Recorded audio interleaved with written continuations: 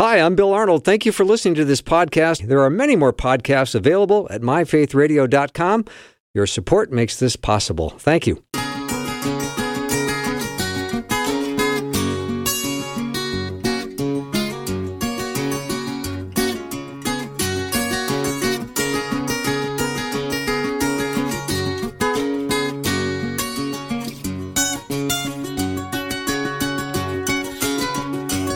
And a warm welcome to the afternoon show. I'm Bill Arnold, and thank you for joining me today.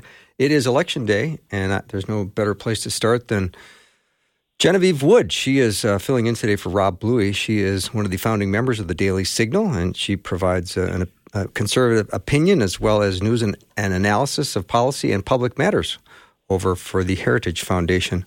Always glad to have Genevieve on. Hello, Genevieve. Hello, it's great to be with you, and I don't know that I'll be quite as informative as Rob, but I'll do my best. No, I'm sure you will be. Rob has gotten to be such a great friend of Faith Radio, and he's always so bright and informative, and I know you are cut from the same cloth, so thanks for being here today. Let's look at some of the races. I just find this whole thing to be pretty interesting. It's pretty neck and neck. What are you looking at right now? Well, it is very neck and neck. I mean, there's so many different races, whether you're looking at the House, whether you're looking at the Senate, and whether you're looking at governorships. True. And I think we're going to know a number of things, honestly, fairly early in terms of, people, is there going to be a red wave? And if so, will it be a big one, or how big, or will it be a trickle? And there's some early races in Virginia on the House side, many right outside the Washington, D.C. area, which Republicans really think they have a shot at winning. And it's that voter block that you've heard of, suburban moms, right, that have been talked about so much since 2020. A lot of them live there, and a lot of them have been very upset about things like the education issue, what happened during COVID, the fact that many of their children have fallen behind in schools, what's been taught in schools. We've seen the school board races around the country already and how those have been interesting over the past year. So if those do, at least one or two go Republican, it will be very interesting to see if you see that kind of ripple effect across the country in places where many of the voters who voted for Joe Biden in 2020 made boomerang and flip on the Democrats this election year. Mm-hmm. What do you think about the Senate race in Pennsylvania? It wasn't that long ago, if you remember, Genevieve, 2011, when there was a debate with Governor Rick Perry, and he said, when I get into office, I'm going to eliminate three departments: commerce, education, and what's the third one? He couldn't remember that one. but that was pretty much the end of his. That's right. That kind of ended it. But Fetterman, he gets out there and has a million gaffes like that, and he's could win. The fact that it's well, this is one of the things where each state has their rules about how long does voting go on, how long is early voting, what are the rules around it, and Pennsylvania is one of those that has a lot of early voting, and Democrats in particular really pushed it. And the negative, I think, that people can now see out of that is people were voting for somebody before. Number one, he'd never had a debate. He had not done that many press conferences. When he finally did a debate, it was very clear, and I hope he drops out and gets better. I think he ought to focus on his health. Yeah. But the reality is Democrats had an opportunity to replace him when he had that health issue. There was still time to do that, and they chose not to.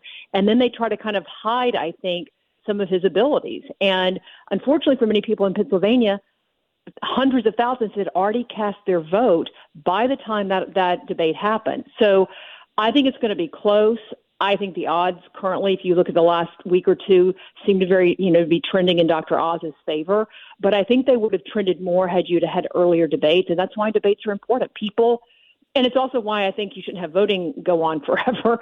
People need to have all the information when they go in the voting booth, not partial information. Mm-hmm. Genevieve, I think if I had it my way, which I'll never get it my way, but it would be nice if there were 3 debates before anyone cast a vote. And I would really love it if all the funds that came in for a particular race all had to come from a resident of that state. You sound like a lot of folks I talk to are like, really? Why is everybody across the country calling me asking for money? I mean, we've almost nationalized our Senate races, House races to a certain extent. But, the money pouring into Pennsylvania, a lot of it, you're right, it's not coming from Pennsylvania. Money pouring into Beto O'Rourke's race down in Texas isn't necessarily coming from Texans. And I agree with you. I think it's something that we ought to look at. Just people ought to know it's your senator. It's not the people of California's right. senator. It's your senator. Right. And you ought to have more say about it. Yeah. How much got spent in the Georgia race? Something like $250 million? Yeah, and we know that didn't all come from Georgia. Oh, no. I mean, we've made some improvements from 2020 when you had all those Zuck bucks, Zuckerberg, who was sending in money to state parties and state election officials trying to influence elections. That got changed this time around in many places, but you still do have a lot of outside money. And, I'm not somebody I'm very big on free speech, believe that people ought to be able to contribute to candidates, but there ought to be a better way to go about the people of a state getting to select their senator or their representatives and not having such outside influence. Mm-hmm. Genevieve Wood is my guest. She's a representative from the Heritage Foundation. Also, if you have a question for her, not to scare her, but you can send the question over via text, 877-933-2484. Again, 877-933-2484. Are there any particular races, Genevieve, that you have a little bit more interest in than others? I look at the governor race in New York, and I think that's pretty interesting. That's really interesting. And again, I don't know how early we're going to know, but I think we'll know fairly soon if it's going to be as close as we think. And if it gets close, it's like they say in football, if you let them hang around, sometimes they end up beating you. And I have a feeling that, Lee Zeldin has hung around, and he's really surged in the last few weeks. And it's going to be a matter, I think, of turnout. At the end of the day, it's going to be turnout. So that's going to be a really interesting one to watch. I mentioned a couple of races in Virginia, Pennsylvania. Then you're going to have to start kind of moving towards the West Coast a bit as well, where you're going to be looking towards what's happening in Arizona, what's happening in Nevada. But one more interesting on the East Coast, New Hampshire. Yeah. And that's kind of been a state that a lot of people, they pay attention to every 4 years when their tallies come in first. But, this is was a sleeper Senate race that, frankly, I think the National Republican Party didn't have a lot of faith in, didn't really think their candidate was going to be able to do it. And then he started trending well. And so money started pouring in, and you saw that race greatly tighten. Same thing in Arizona with Blake Masters. So there are a number where we're going to be up late. I'll put it that way. Yeah. Who's the candidate in New Hampshire? He's a former military man, isn't he? Bolduc, that's right. I hope I'm saying it correct. Yes, yeah. He's a former military, not I don't think he's ever run for office before. He's not a politician, but he wants to serve his community. Yeah. And he's solid, and, he's not a professional politician in terms of giving great debates and speech, but he did well in his debates. So it just shows you don't have to be, somebody who's done this your whole life to be able to come in and just clearly articulate what you stand for, how you would be different than what the person that's currently there, and to articulate what I think many people in New Hampshire, but around the country, are feeling. And I think that's why you see some people kind of coming up. You're like, I've never heard of them before. Mm-hmm. People have heard of Herschel Walker because he was a famous football player. But in many of these cases, these are not people who've held elective office before. Blake Masters, he's new. J.D. Vance, he's new. Dr. Oz, he's famous in other ways, but he's not a politician. Kind of goes to the mold of Donald Trump. Right? People seem to be looking for people in many respects who know what they believe but are outsiders. They're not tied to the political establishment. Mm-hmm. And the Senate race in Georgia is interesting between Warnock and Herschel Walker. Any guess as to how that one's going to come out? Well, again, close. I feel like I'm going to say that on all of these. But yeah. Some of the numbers that I saw this morning suggested it's possible that Walker may be able to win by enough he doesn't have to have a runoff, because that's a race where you've got to get over 50 right. to win it. And it's looking like he may surge enough at the end that he's going to win that. And, that's just, again, another example where Georgia was all people talked about in 2020, and Stacey Abrams and how she was going to be, basically the next Democratic star and probably would be a presidential candidate very soon. And it hasn't turned out that way for them. Georgia was one of the states who has really done a lot over the last couple of years dealing with election integrity and shoring up their system. You've had more turnout than you had in terms of percentages than you did the last election cycle. So people who said, that those new laws are going to depress the vote, there's absolutely no evidence of that. And that's true among African Americans, not just white voters. So it looks like people are more interested, and it looks like Governor Kemp is going to win by more than he did against Stacey Abrams back in the last election cycle. And I think Herschel Walker is going to benefit from some of that as well. Mm-hmm. comment came in, Genevieve. The White House seems to be putting out a lot of warnings that the results will take a while. And I don't understand why the White House would put out that info. And it makes this listener question the truth about results. Look, there are going to be some questions out there tonight, just like there are every election. The question is that the issue is how big are they and do they actually change the elections? I think that Republicans got very smart after 2020. Unfortunately, they weren't as smart then as they should have been in terms of realizing how important it is to have poll watchers, that know what they're doing, not just people standing outside, but people who know what they're looking for and have eyes and ears on the ground. It makes a huge difference when it's hard for people to get away with something, right? When you've got somebody looking. And I think if you look back at the special election last year in Virginia where Governor Youngkin won, so much of that issue was that there were poll watchers in every district across Virginia in a way they had not been before. And it changed that election. It made it much more secure. Now, I think it's going to be tough for the left to get away with some of the things they got away with in 2020, but they're going to challenge things. I mean, you see Fetterman challenging already. He wants the ballots that came in that weren't signed correctly. He thinks they should still be counted. He's challenging that in court.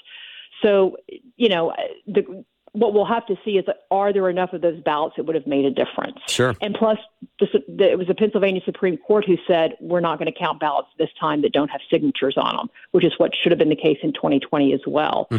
So, look, the White House is preparing, I think, for a bad night.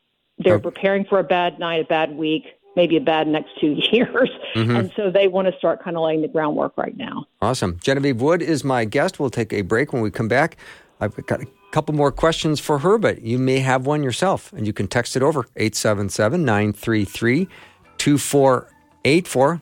Let's do this question asking together. Again, 877-933-2484.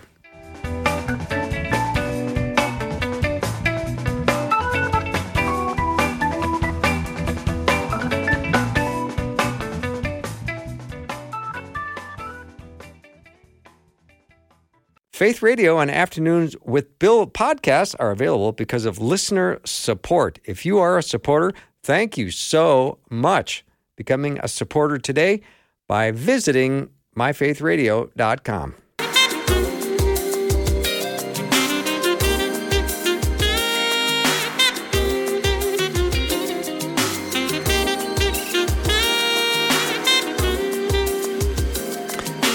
Welcome to the show, and happy Tuesday as it is Election Day. And I've got Genevieve Wood as my guest. She's a spokesman at the Heritage Foundation. Always glad to have her on. She is stepping in today for Rob Louie, and we always love Rob, and we'll miss him today, but not that much because Genevieve's here. So, Genevieve, the Heritage Foundation released a 19-page report called The Blue City Murder Problem that included analysis on crime data and explored who is responsible for the rising crime throughout the U.S. What did we learn? Well, what we learned is when you look at the rising crime across the country, in 27 of the top 30 cities where you have crime, you have Democratic mayors. Now, I don't think that's just a coincidence. I think it's not because they're mayors, or they're Democrats necessarily, it's because they're following Democratic policies, which in so many cities, whether it's Chicago, whether it's Philadelphia, you go down the list, they have been, they say they aren't anymore, but they've been leading the defund the police charge. And so not only have they not often funded the police the correct way, you've had law enforcement in many cases, people retiring early, people feeling discouraged and moving to other areas. And so the policies, and it's not just defunding the police, it's also, letting people out of jail on no bond, giving people, you go to California places, you've got to, steal over $900 for it to be even considered a real crime. So just in place after place where you see these kind of policies, not surprisingly, you see crime go up. And in many of these areas, one of the big problems are the defense attorneys. And if you look at one of the things that we found in the report is that in looking at some of those defense attorneys and the prosecutors, many of them, I think in 14 of the 30 cities that had the highest murder rates, these are prosecutors that George Soros, who I'm sure your listeners know is a huge, very left, socialist-driven billionaire who's given tons of money to try to sway elections. These are all prosecutors that he put a lot of money into their races to win. So again, to your point about kind of follow the money, who's giving money to these things, I would just encourage people to read the report and share it with friends because it's very, very eye-opening. Who wants to live in a city where they don't feel safe to go downtown or go to dinner or go to a play or just be out after 9 o'clock when it gets dark, when you're afraid to be out? No, that's right. Well, and look, look at all the, and I know the polls are not 100% accurate all the time, but when you ask people, what are you concerned about right now? Obviously, inflation in the economy seems to be at the top of everybody's mind, but crime is also a big one. And I love how you have the many Democrats in the left now trying to say, well, people are just making a big deal of that. It's not as bad as you think. I know people who live in New York, they're scared to get on the subway. Mm-hmm. And I've lived in New York. It didn't used to be that way. It was, and it got better, and it seems to be trending backwards again. I live in Washington, D.C. I can tell you that the crime is up from where it was 2 years ago. You can just sense it. And part of it is just, sometimes it's just vandalism, but that's the kind of thing where people stop feeling safe. And you see that showing up in the polls. And unfortunately for the left, I just don't think they have a good answer because their policies don't go that way. They don't believe in law and order. They haven't supported our law enforcement. They've tried to backtrack that a little bit, I think, during this election cycle, but their actions are speaking much louder than their recent words. And I think carjacking is up 380% in Minneapolis, where I live. And I know people who have had their carjacked, and they said it's a horrific experience. And one got injured as a result of it, and it ended up in the hospital. It's pretty scary. You hear one of these stories, terrifying. And you think, I don't want this to be my story. Well, and the reality is, it's kind of like when people say, or you hear also President Biden will say, well, inflation is, it's not as bad as you think. Well, let the people be the judge of that. They know what it costs when they go places. They know what it costs to fill up their car. They know when their communities don't feel safe. Mm-hmm. They know when they see more people on the streets, whether it's homeless and whether there's mental issues. They know when they see more graffiti. They know when their neighbor tells them about a break-in, or they see the crime rates in their own city's break-ins going up. It doesn't have to be murder to make people feel scared. And the reality is, in many cities, it is the murder rates that have gone up. It's not just break-ins and things that are, bad enough on their own. In many cases, it's the murder rate. Mm-hmm. So let's do a little update on big tech. I find big tech interesting. I don't spend a lot of time on social platforms, but I do find the politics of it kind of interesting. Yeah, when it comes to big tech, I think one of the biggest changes, obviously, right now is what's happening with Elon Musk and the fact that we're going to see what he does with Twitter. Mm-hmm. It's a little bit to be determined, if you will, but already I think you're seeing some positive choices, which is why you see people on the left freaking out about it. I saw today, or I guess it was yesterday, that Whoopi Goldberg has said she's leaving Twitter. She's leaving the platform. And you've had others on the left suggesting such things. Mm-hmm. And what's interesting? It's not because they're being censored. It's because, you're not being censored, or I'm not being censored, or Ben Shapiro isn't being censored. He wrote an article for us on this topic. They don't want to hear both sides. That must be it, because it's not as though Elon Musk has said, we're going to take down Whoopi's account or take her blue check mark away. It's I don't know why they're mad. I would love to understand what the problem is. They claim that, I guess, that it's a lot of misinformation out there. No, it's just letting people, if we're going to have a free freedom of speech, you have to let people have freedom of speech. You don't get to pick one side over the other. So I think you're going to see, and I think that's going to challenge what you see on Facebook, what you see on Instagram, all these other platforms. The debate that you're seeing on related to Twitter, I think will influence those platforms as well. When I think of the people like Elon Musk, who, he makes electric cars, you think he would be the darling of the world that is wanting a electric car future, and yet they still pick on him. Well, yeah, it's like they all bought his cars and now they're mad about it. So, they all used to be friends with Donald Trump until he ran for president as Republican. Yeah, that's true. So, and Oprah, Dr. Oz became famous because of Oprah Winfrey. He was a guest on her show. That's true. Many, many a times, and it was out of that he got his own show. but now she's endorsed, Fetterman. So they're all happy until they run on policies that they don't like. And look, that's fine. They're, politically they have different views, but some of it does seem to be a bit hypocritical. Mm-hmm. Do you think the woke agenda that's going on in education is going to cost the Democrats this election cycle? I think that's going to be a huge play. Mm-hmm. And the reason, as I said at the top, I think many parents, I know some myself, many who just, I don't want to say they didn't know what was going on in the schools, but they didn't know everything that was going on in the schools.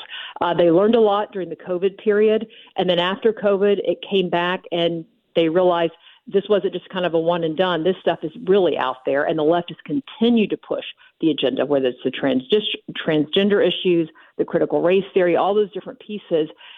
And I just think many parents who, like I said, the suburban moms, it's upset them. And many folks have taken education back into their own hands, which I think is frankly a good thing. Homeschooling is up. The opportunity to go to private schools for many people is up. And I will tell you, I think that is an issue. It may be the issue of the next, I don't know, at least 1, 2, 3 election cycles. I think you're going to see a real reform, and I certainly hope so, in our education system. But this will be a state-by-state issue. Education is really a state issue. It's not a federal issue. I'd love to shut down the Department of Education. Definitely think we ought to do that. But most of the dollars and most of the problems you see in education, it's happening at the state level. And so we need to infuse choice. We need to give parents more options. We need the money to follow the children, not follow the teachers in the schools. And I think we could have a real renaissance in American education. Mm-hmm. Well, I know historically, midterm elections from 1934 to 2018, the president's party averaged a loss of 28 House seats and 4 Senate seats. So yeah, it is going to be very interesting to see what happens over the next couple of weeks, because we probably are going to know something tonight, but not a whole lot.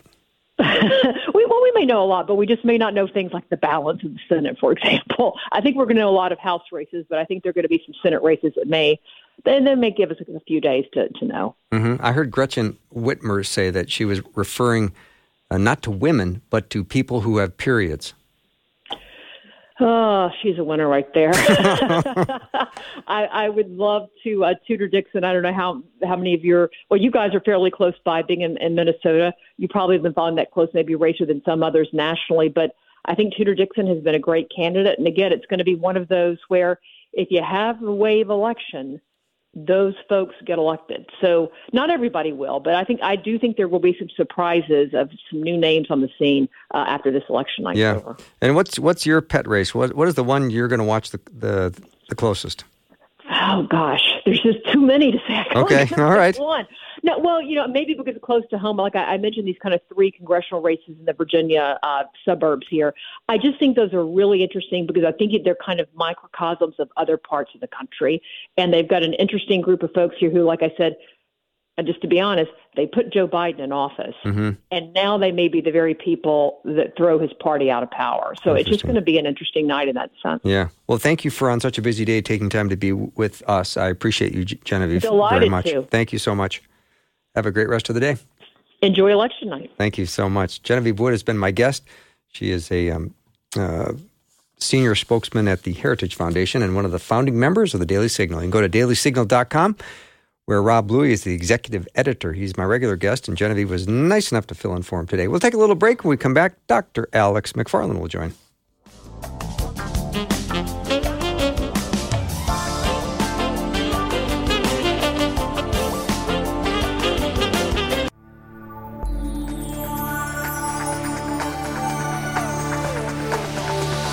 It's the afternoon show with Bill Arnold. Prime time, drive time. Let's get it started.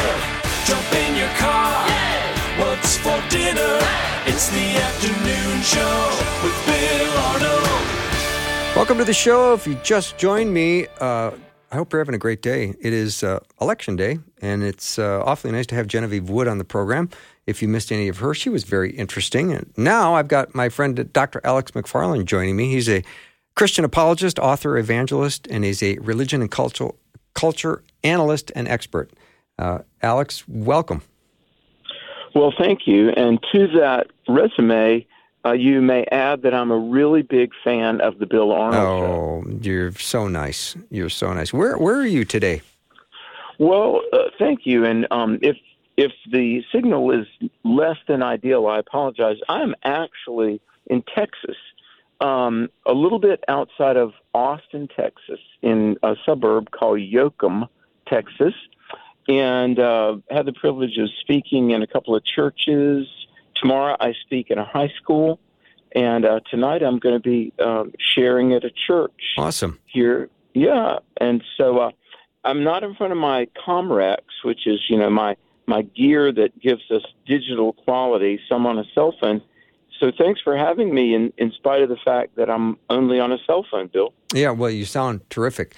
And I'm always glad to have you on. Even if you're on a CB radio, I'll take you. So several months, we've been discussing theologians from the past, ones that have passed on into eternity.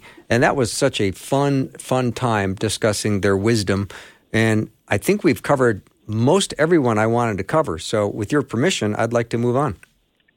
Well, let's do it. Let's move on. First, may I say one thing? I want to give a big shout out. You and I were doing an interview together like a week ago. And listen, I thought I knew all things Bill Arnold. Yeah. But I did not know you, a man of many talents, have actually had a pretty rich career performing, broadcasting, doing illusions, right? Doing magic. Yeah. I mean, you've really, you're a Renaissance man. Well, thank you. Yeah, I'm going to learn how to play the harp next. Okay.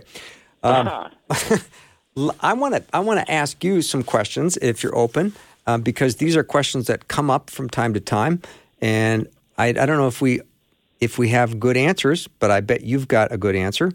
Why do you think Christians think that their beliefs are correct and everyone else's are wrong? Wow, that is a good question. And, Bill, we get that a lot, especially like when I do Q&A, like at universities, because there's kind of this assumption. When Christians come along, we say, well, Jesus is the only way to heaven. And, the Bible is the only word of God. I think sometimes, Bill, the assumption behind that is that a Christian is saying, I think Christianity is true because I think it's true. And it's not like that at all. Christianity is true. I think about like G.K. Chesterton 100 years ago. He was very influential in the life of C.S. Lewis. And he said Christianity is the only worldview with any good news because we're really the only worldview with any news. In other words, we have some unique lines of evidence that underscore and corroborate our truth claims. The biggest of which is the empty tomb. Mm-hmm. I mean, the stage of history has been crossed by thousands of people who said thousands of things, but only Jesus rose from the dead. I mean, and that sets him in a category of one. Now, I mean, we can talk about the Bible, fulfill prophecy, the amazing indestructibility of the Bible's power to change lives. The Bible was accurate about matters of science and technology centuries ahead of the writer's ability to have known things like mountains and valleys at the bottom of the sea and the spherical shape of the earth. But, the biggest evidence of all is what C.S. Lewis called the grand miracle, that God came into the world, did the miracles, validated himself, then rose from the dead. Only Jesus beat death. Mm-hmm. And that's why we think what he said about eternity is the true message. Mm-hmm. My question to Dr. Alex McFarland, if you just joined us, is why do Christians think their beliefs are correct and everyone else's are incorrect? And Alex, do you think that some people get turned off because they think Christians have a little bit of a self-righteous attitude? Look, I know the truth, so and you're a sinner. Did I mention that? It could be, yeah. And that's why, I mean, I think we have to be very humble because, yes, if you put your faith in Christ, your sins are washed away. And in fact, Romans 4 says that we are, in the eyes of God, we are righteous. We're declared righteous by virtue of Jesus. But we can never be arrogant or cocky because, listen, apart from Christ, John 15:5, Jesus said, apart from me. So if it weren't for Jesus, we would be lost and helpless and hopeless. So while we can have assurance in where we stand with God, that's never permission to be arrogant or cocky or abrasive, is it? No, not at all. Now, Alex, when you hear the expression Christian worldview or biblical worldview, which one would you be more likely to want to use? I tend to use the term biblical worldview because it's like we're seeing life through the lens of God's Word, Scripture, the Bible. I want to say this, Bill. I am not ashamed of the word Christian. It's like Paul in Romans 1:16, I'm not ashamed of the gospel of Jesus Christ, for it's the power of God unto salvation. But I think that in our culture, regrettably, the word Christian has accrued some baggage in the minds of some people. Mm-hmm. In the book of Acts, really the word Christian was kind of a slam. It means little Christs. And it says the disciples were called Christians in a town called Antioch. And it was kind of like an insult, like you're a little Jesus. So when we say Christian worldview, a lot of people, freak out and they think, what are you trying to tell me? Is this a political thing or something like that? But I tend to say biblical worldview because people seem to be a little more open to hearing what that might actually mean. Mm-hmm. Dr. Alex McFarland is my guest. And Alex, on the morning show, my colleague Carmen put out an invitation to listeners to text in one word that gave name to their current burden. And boy, we got a list this morning. And so the question I have for you, given this list that came in, is how are we to understand affliction? Wow, what a great question, because that's a question I was just asked on a previous show an hour ago. Oh, wow. You should see the list of afflictions that got sent in this morning. And I thought, oh my, people have got a lot on their plate. And I wonder how we best understand this. Yeah, and afflictions can mean a lot of different things. The New Testament talks about being persecuted and afflicted. And let me just say this. I really believe in the life of every Christian come divinely orchestrated opportunities that are very often disguised as problems. Mm-hmm. Let me just say this, and I know this might sound like Christianese or something spiritual, but it really is true. Charles Spurgeon, who was just unbelievably a century and a half ago, Spurgeon was kind of the Billy Graham of the 19th century, almost worldwide famous even in his own day. But Spurgeon says, God loves us too much to hurt us, and he's too wise to make a mistake. And when you can't trace his hand, you can trust his heart. In other words, the hand of God, you say, look, I don't know what God is doing. Why is this happening? And Spurgeon said, look, even if we don't understand what's going on, we can trust who God is and his heart. And God is not going to let something harm us or take us by surprise. So the afflictions, to your question, Bill, whether it be a physical ailment or a financial problem or even relationship struggles, marital struggles, and then, frankly, my worst afflictions have been just some of my own poor decisions. Mm-hmm. But we keep our eyes on Christ and we remember that people are watching. It's an opportunity for growth. It's an opportunity for witness. And the burdens of this life, if we'll allow, they can purge us of self-reliance, pride, carnality, and they can push us closer to the Lord. Mm-hmm.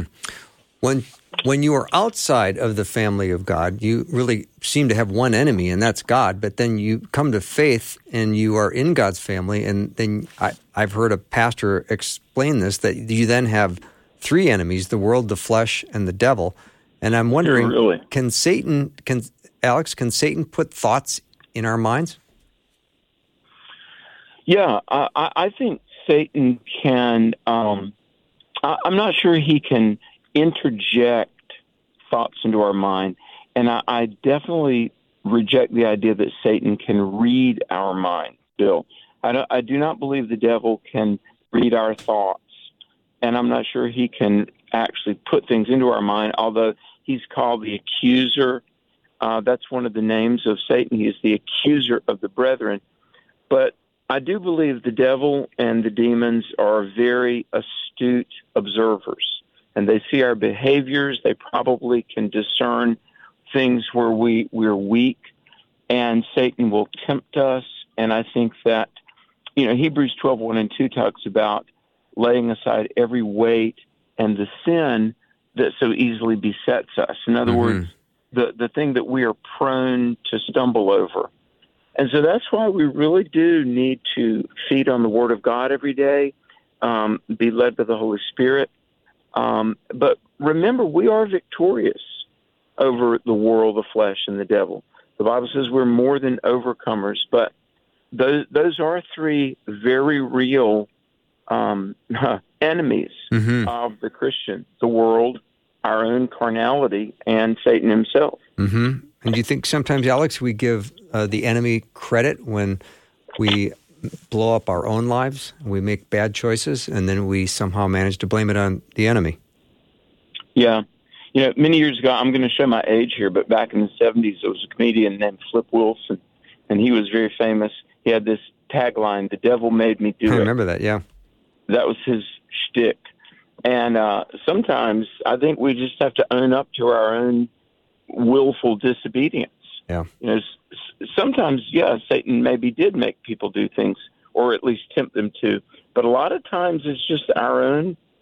Paul says in Romans 7, are we going to feed the flesh, or are we going to feed the spirit? And the nature within you that you feed and nurture will be more dominant.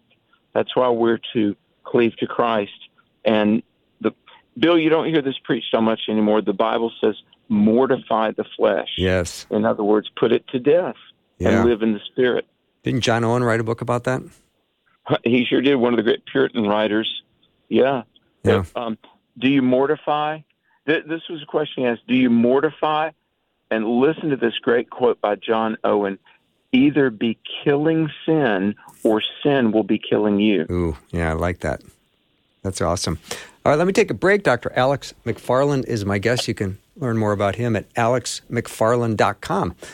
If you have any questions or comments, you can send them over via the text line. It is open and ready for you, 877-933-2484.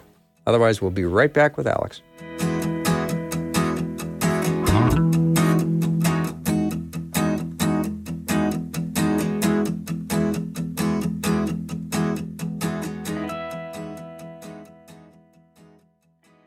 We want to connect with you on Facebook, Instagram, Twitter, and YouTube. We're creating encouraging posts every day to help you focus on the important things as you spend time on social media. From graphics that feature Bible verses and quotes from our hosts and show guests, to articles about topics you are interested in, to videos from our hosts. Search Faith Radio on social media sites to connect with us today.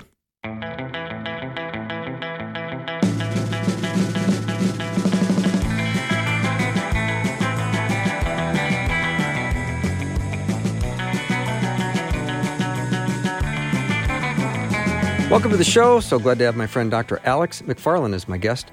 We are asking him some tough questions, and he's coming up with great answers. Alex, Christians from time to time, they experience the feeling that God has kind of moved away from them. It just feels like he has.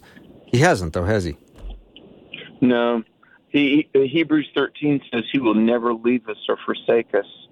And John 10:28, Christ says that nothing can pluck us out of his hand. So if we feel that God is distant, he's really not. And if we lean into him and pull close to him, he really is there for us. And Bill, I know I quote a lot of Bible. You know? I like that.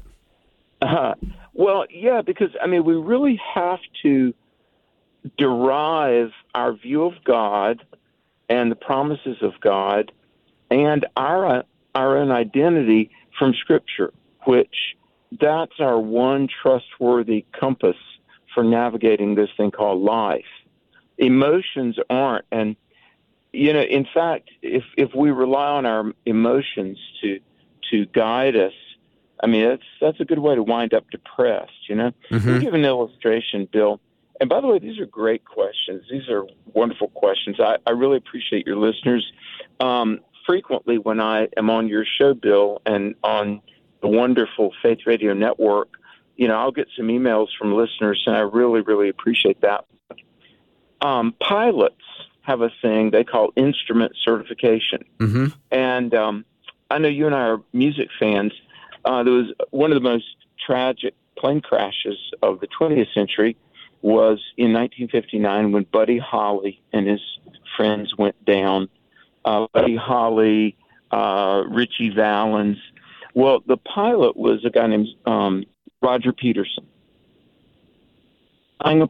And he was not instrument certified, they say, the FAA said. And he was looking at the horizon. And this is probably the very same way that the plane crash killed John F. Kennedy Jr. I think it was in 1993. And I've read, because I've taken flying lessons, that a pilot has to vigilantly trust his instruments, not the horizon, because it is possible in a small plane to think you're going up, you're ascending when you're actually descending. Wow. And what Buddy Holly's plane was, they were in a slow descent, and the pilot that was trusting his vision rather than the instruments didn't realize that they were actually heading downward into the trees, and they crashed. Very sad. That's how it is with the Bible. And we have our emotions. We think, well, you know, I feel like God doesn't love me anymore, or I feel like if I do this thing, it's going to be okay. Just like a pilot needs to trust his altimeter.